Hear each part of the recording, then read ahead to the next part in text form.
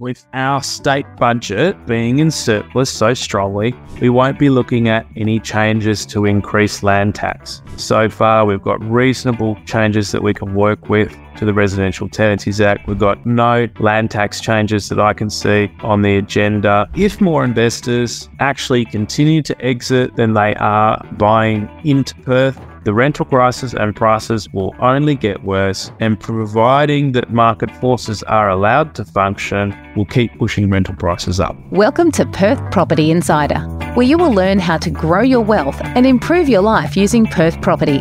Our show is brought to you by Investors Edge Real Estate, the highly rated and award-winning property management, sales and buyers agency servicing the whole of Perth. Now, here's your host, Jared Mann. So let's take a deep dive into some very important stats to paint the picture for you.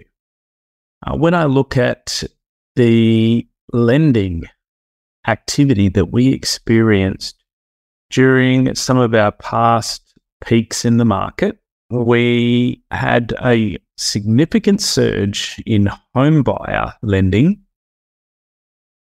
And most recently, the peak of that home buyer lending looks to have been in February 2021. That's when everyone kind of got used to COVID, got out the other side of it and was all excited to go spend some money and surge up. And it almost occurred across every capital city in Australia at that time. And I'm not sure there's been too many times in history where we've been going hard everywhere. And so in Perth, we actually had $2.396 billion of lending peak in February 2021. And that was the year to February 2021. So a massive amount of lending. And when we go back and look at previous peaks where home buyers have been really active and taking out lots of lending, those peaks were in June 2014 when we had $1.893 billion, and September 2009 when we had $1.733 billion.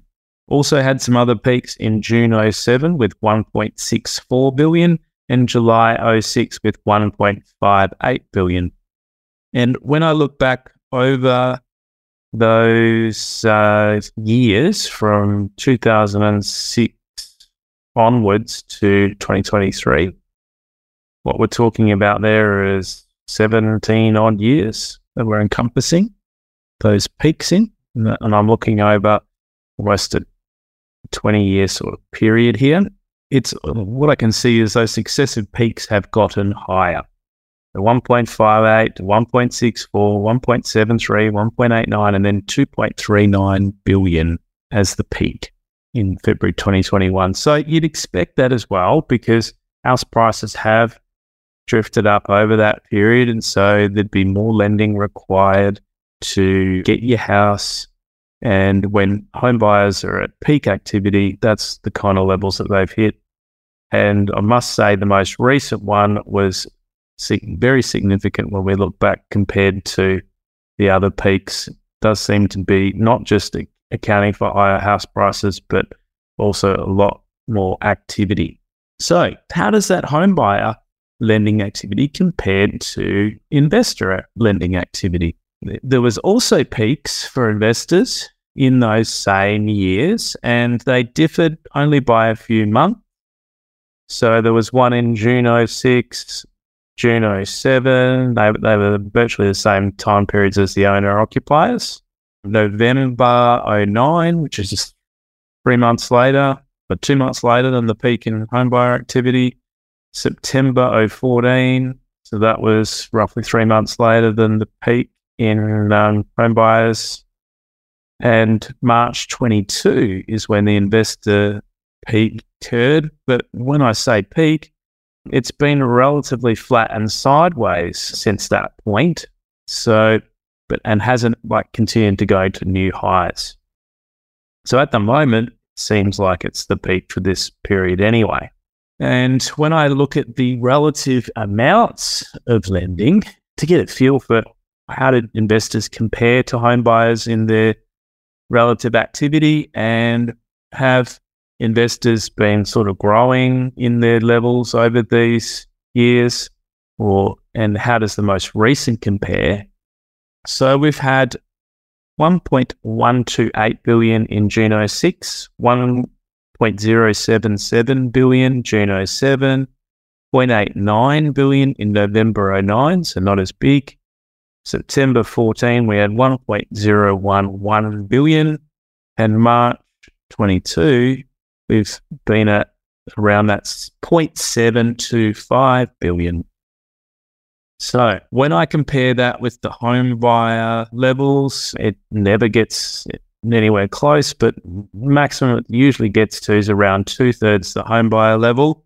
And when I look back over the trend in these sort of investor borrowing levels, it hasn't continued to increase over time like the home buyers have.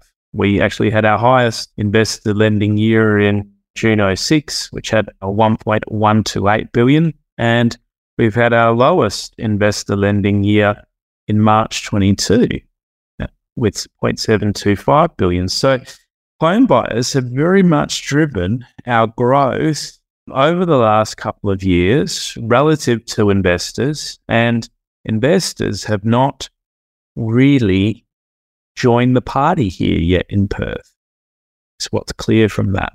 It is still a pretty high figure and there is a lot of activity, but it's really only at around 2/3 the level that it's been at in each of our previous highs of investor activity that we've had in the past. And what I do know is that of the 20 to 25 investors that we see coming to us for property management each month, having just bought a property, an investment property, and looking to rent it out, only about 2 to 3 of these 20 to 25 investors each month, these new clients, are locals.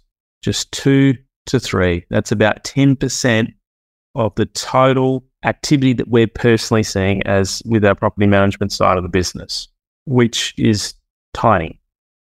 When I speak to other finance brokers and speak to other buyers agents, locals are also the minority. So it's not just what we're seeing as a business, others are seeing this across the board. Locals have not yet joined the investing party in any great extent. And this makes me believe that there could still be a tipping point when locals finally see enough growth in their existing homes and their investment properties if they already have one. The buzz gets around at barbecues. They tell their friends, hey, look, I'm doing really great in property. Come to the party too. And I believe that there's potential still for a lot more investors to come. Whereas the East Coast investors have believed in that potential. They've already been buying here for 2 to 3 years. They've already been experiencing, great gains, and it's always the people that get in first and sooner that get more of that upside. And the other thing that I think may happen is if we don't get all these locals join the party to any great extent, is that I think alternatively we may just have a longer and more sustained period of purchasing by investors as opposed to a sharp rise, which we typically saw in the past. I think the rising interest rates have dampened what rise we may have otherwise seen. So it's dampened off that peak and might be spread out longer because we still represent value. We still represent great rental yields. So it could just mean that investors continue to buy in Perth over a longer period of time, because think about what that peak does. A peak of activity drives up prices quickly, that drives down rental yields, and it then becomes no longer as attractive. And so the activity starts to go down and ceases. But because we're not getting that strong drive up as quick, I think it's going to represent value and a buying opportunity for longer. Spread that curve out. One of those two things will happen. We'll either hit the tipping point or spread it out for longer. Now, let's take a look back in the past as to how the median house price highs have actually compared where have they been at for price and when have they occurred, because I've primarily just been looking at the activity.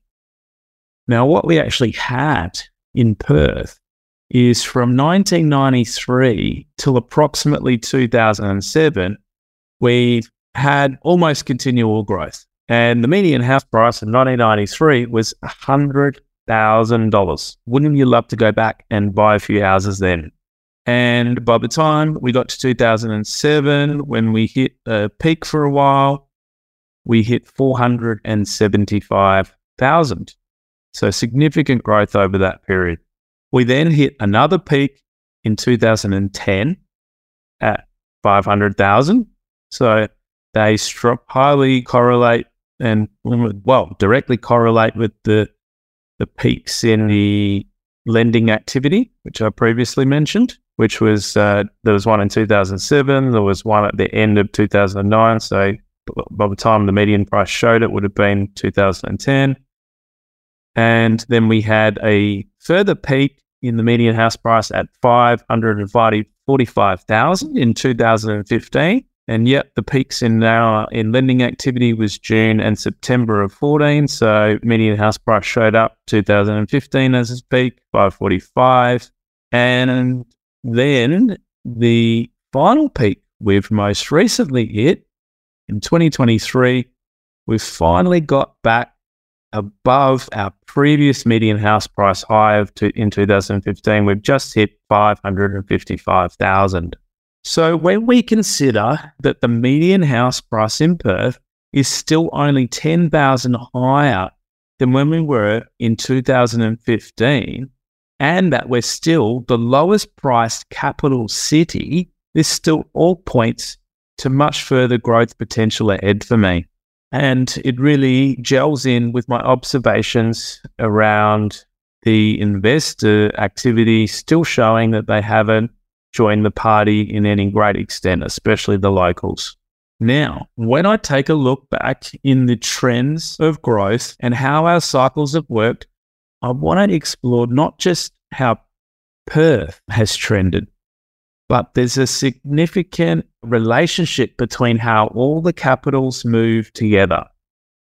And what we can see is that from 2001 to 2011, the decade from 2001 to 2011, Brisbane, Perth, and Adelaide and Canberra all top the list with the highest average annual growth rates. So if anyone says that Perth hasn't ever performed well, they're completely wrong. From that decade, we had the second highest average annual growth rate at 11.7% per year. That was a fabulous time to have just bought in early 2000. And Brisbane had topped it with 11.8%, so only 0.1% higher than us. Adelaide was third with 11.1% and Canberra 10.7%. And do you know who bottomed the list? Well, it was Sydney with 6.7% per annum average growth rate for that decade and Central Coast with 6% per annum. So you need to take a long-term view when you look at how cities perform, and anyone that just focuses on a single decade's not getting the whole picture, because they'd come away maybe from this decade thinking, oh, Sydney's done really bad, Central Coast has done really bad, Perth's the place to be, Brisbane's the place to be, let's chuck all their money in there. And some investors did that. When we then look at the next decade, from 2011 to 2021, guess what cities have topped the list for growth? Central Coast topped the list for growth, and it was the worst performing capital area in the 2001 to 2011. Next decade, it's the best performing capital area with 9.2% per annum average annual growth rate. Sydney was second top performer when it was actually second worst performer in the previous decade. And when we go down the list, where is Perth? Well, Perth, Brisbane and Adelaide that performed the best in the 2001 to 2011 period all performed the worst in 2011 to 2021 period, with Perth being on the bottom of that pile with just 1.3% per annum average annual growth rate. Adelaide with 3.7, Brisbane with 4.9. So if you could imagine, everything has switched places virtually. Those that underperformed have then outperformed. Those that have outperformed have then underperformed when we look across 20 years. And it's really eye-opening and shows us that high growth cannot continue indefinitely, and that buyers will follow value, increasing prices and balancing out growth towards the long-term average. And they call it mean reversion. So reverting back towards the mean. And it's really worth understanding, because when we look ahead, what do you think, what top 3 capital cities do you think there'll be over the next decade? It's a pretty decent chance that it's going to be the bottom 3 from the last decade.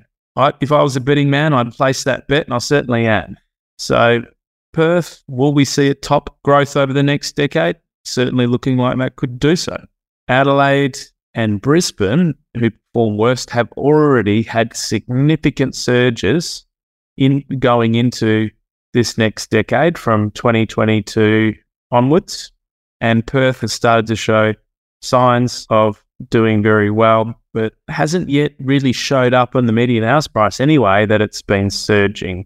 So that's another reason why I think that the average annual growth will revert towards the mean, and why there is so much potential in Perth. And when I consider all the fundamentals and everything else pointing to it, this is another reason why I'm so bullish on Perth. Now, if the potential for the next decade is so great, why are local investors selling up? I've been asking myself this question. And let's take a look at some of the stats. So analysing the government-issued data on rental bonds, the Real Estate Institute of WA has determined that the pool of rental properties has actually fallen to 219,679. That's total rental properties in WA at the end of March. And there's actually been a decrease by 861 properties so far in 2023, and almost 5,000 in the past 12 months. There's been a decrease of rental properties. So owners selling and not being offset by new investors buying in.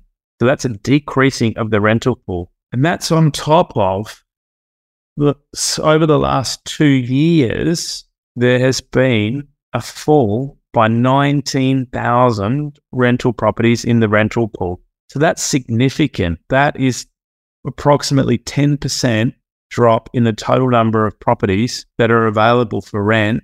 And you only need to think for 1 second why our rental market is so tight and in crisis, and vacancy rates are next to zero, and tenants aren't able to readily find places. And, you know, it's just horrible for them. And it's a really bad state for us to be in. So this hasn't happened overnight.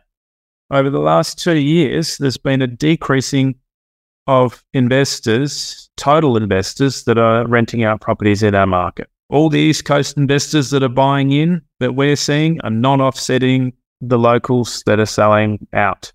And it's mainly locals that are selling out. So Western Australia, as they say, Real Estate Institute here, we appear to be on a concerning trajectory with housing supply in general, as highlighted in the recent report by the National Housing Finance and Investment Corporation, which estimates that we would face a shortfall of 25,200 new properties by 2027. So this is very alarming for everyone, and it's going to require, 25,200 new dwellings. And the crazy thing is, when we look at what our shortfall and potential new dwellings is going to be, it's nearly a quarter of the national shortfall that's projected. And we're only 10% of Australia's total population. So 10% of the population with 25% of the shortfall in housing seems like a recipe for demand to keep exceeding supply. So why are investors selling? Let's keep going into this. Well, when I'm speaking to the clients that I'm selling for, over the last year, I've sold approximately 80 properties, helped a lot of clients get really great prices when they are selling and do it without stress.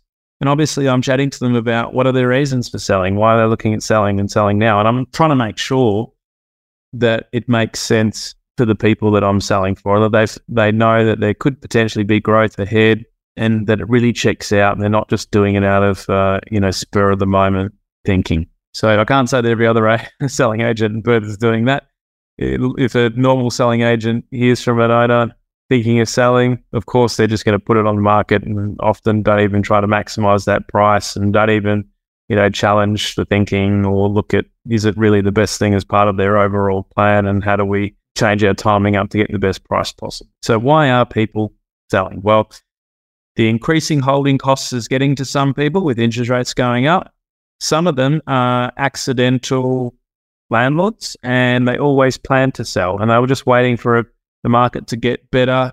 They couldn't afford to sell previously. Maybe the price drop on their property could have been too great for them to clear their loan or for them to get enough back that they put in. So they've always planned to sell. When prices get back, they can get out and it doesn't suit their longer term plan to keep the property. So that's a big portion of people too.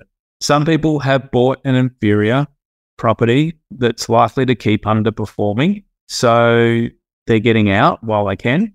Others are preparing for retirement. So there's a lot of people I've been helping cash in a property, put some extra money in super or have some extra liquidity ready for retirement.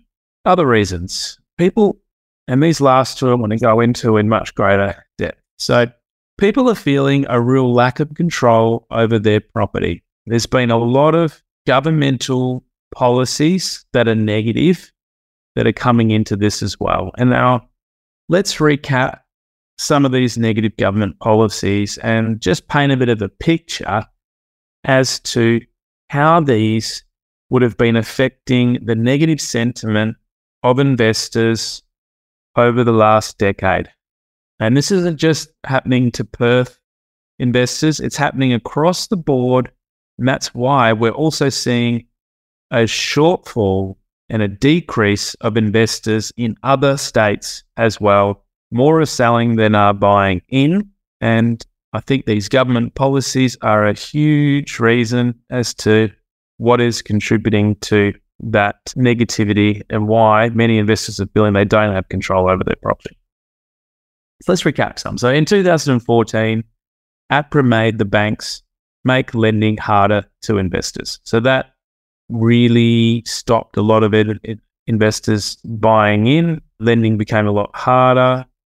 2016, APRA limited interest-only lending to investors, so limited it, and it basically required a full application to change loan types. So when an investor had an interest-only loan, used to just be able to extend the period. They didn't need to take a full application on things as far as I can remember. And it was a lot easier to stay on interest-only lending. These days, they test you to make sure that you can afford principal and interest. In many cases, you have to make a full application to basically get another 5-year interest-only term.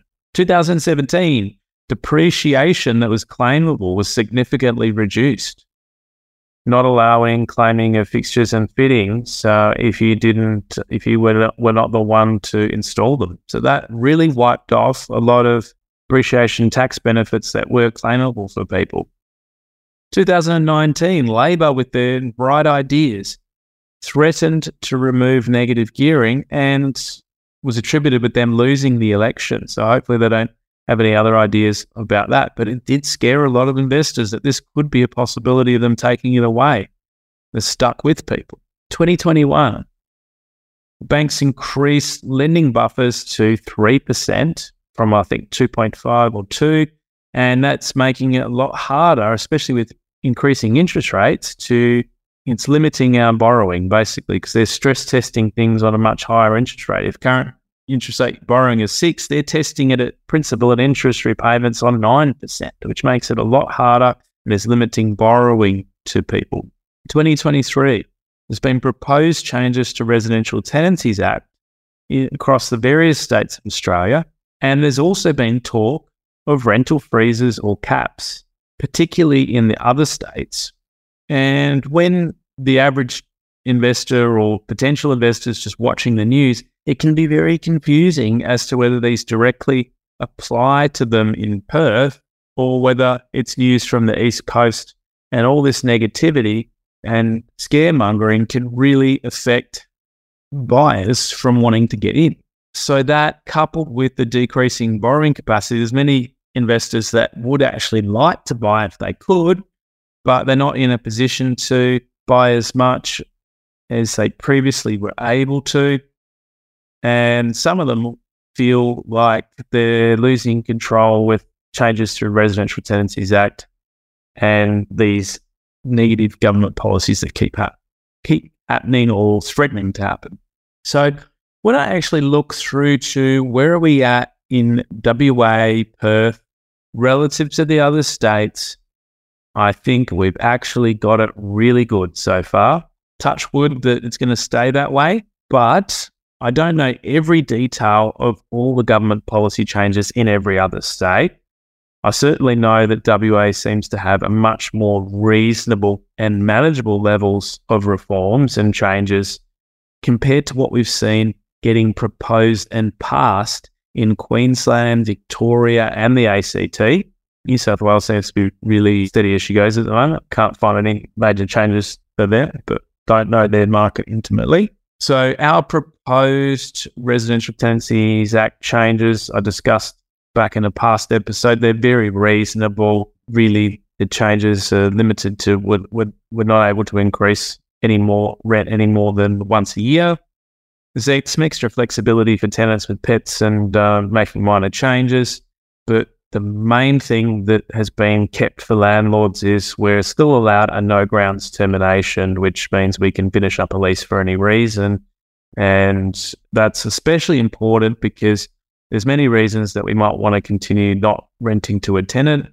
It doesn't necessarily warrant a breach or, an eviction, but we might not be happy with how they're treating the property or how they've been paying rent, other things. Overall, the relationship might not be good with the tenancy. So it's easier just to finish things up, and we shouldn't have to be as severe as evicting someone just to end a tenancy, which is looking like being the case in Victoria, and in other parts of Australia, they could be trying it. So hopefully as well, with our state budget being in surplus so strongly, we won't be looking at any changes to increase land tax. We saw in Queensland, they made some crazy land tax changes that they proposed, and then they were, pulled back and repealed 2 months later. It's looking like in Victoria, they've just passed higher land tax to investors. Thank you very much. And it's looking like our state government also understands that rental freezes and caps are ridiculously short-sighted. And I'm hoping that the federal government doesn't buckle under the pressure from the Greens Party, the Greens Party is trying to get the federal government to put pressure on the states to pass, rental caps and rental freezes. And they're currently holding the federal government to ransom on passing their affordable housing plan, which makes absolutely no sense because they're preventing affordable housing, saying that rental freezes and caps are the answer. Clearly not the answer. It's just going to discourage investors from going into the states where this is passed and make the rental crisis even worse. So thankfully, Albanese's government seems to be holding firm, and hopefully they can find another way to get their affordable housing plan through and not buckle to the Greens' ransom demands. So we really do have it great here in Perth so far. We've got reasonable changes that we can work with to the Residential Tenancies Act. We've got no land tax changes that I can see on the agenda, as is the case in other states with them increasing and putting a lot of investors off. And hopefully, providing we don't get federal government pressure or forced to, we can avoid having, rental freezes or rental caps, because really it's a short-sighted thing that's not going to benefit, the supply of rental properties and help the rental crisis. And hopefully government and our state government seems to understand that that's the case. So my advice is forget the short-term noise. Even with the government interference and negative media that you see, Perth property remains a great investment over the short and long term. Short term now, especially longer term, it's a great option as well. I'm still seeing all signals and fundamentals supporting this. And I've covered the major shortage in housing that is being built in episode 138. And this lack of supply that's coming on is also going to keep pressure on rental and sale prices. So that's in the background supporting the increasing of established property prices and the increasing of rental prices. Until this supply issue can be solved, ultimately, it's another great solid fundamental underneath things. And if more investors actually continue to exit than they are buying into Perth, the rental crisis and prices will only get worse, and providing that market forces are allowed to function, will keep pushing rental prices up too. If governments step in and freeze these things, a lot of investors are going to exit. The problem's only going to get worse. You can't stop someone selling their rental property. And as a long-term investor, I wouldn't exit under any of those circumstances. I would just wait it out, ride it out. Interest rates are going to hit their peak at some point, start coming down as well. It's going to make holding even easier. And if a change, as we've seen in the past, if a change has adverse effects, it can be repealed very quickly and changed again.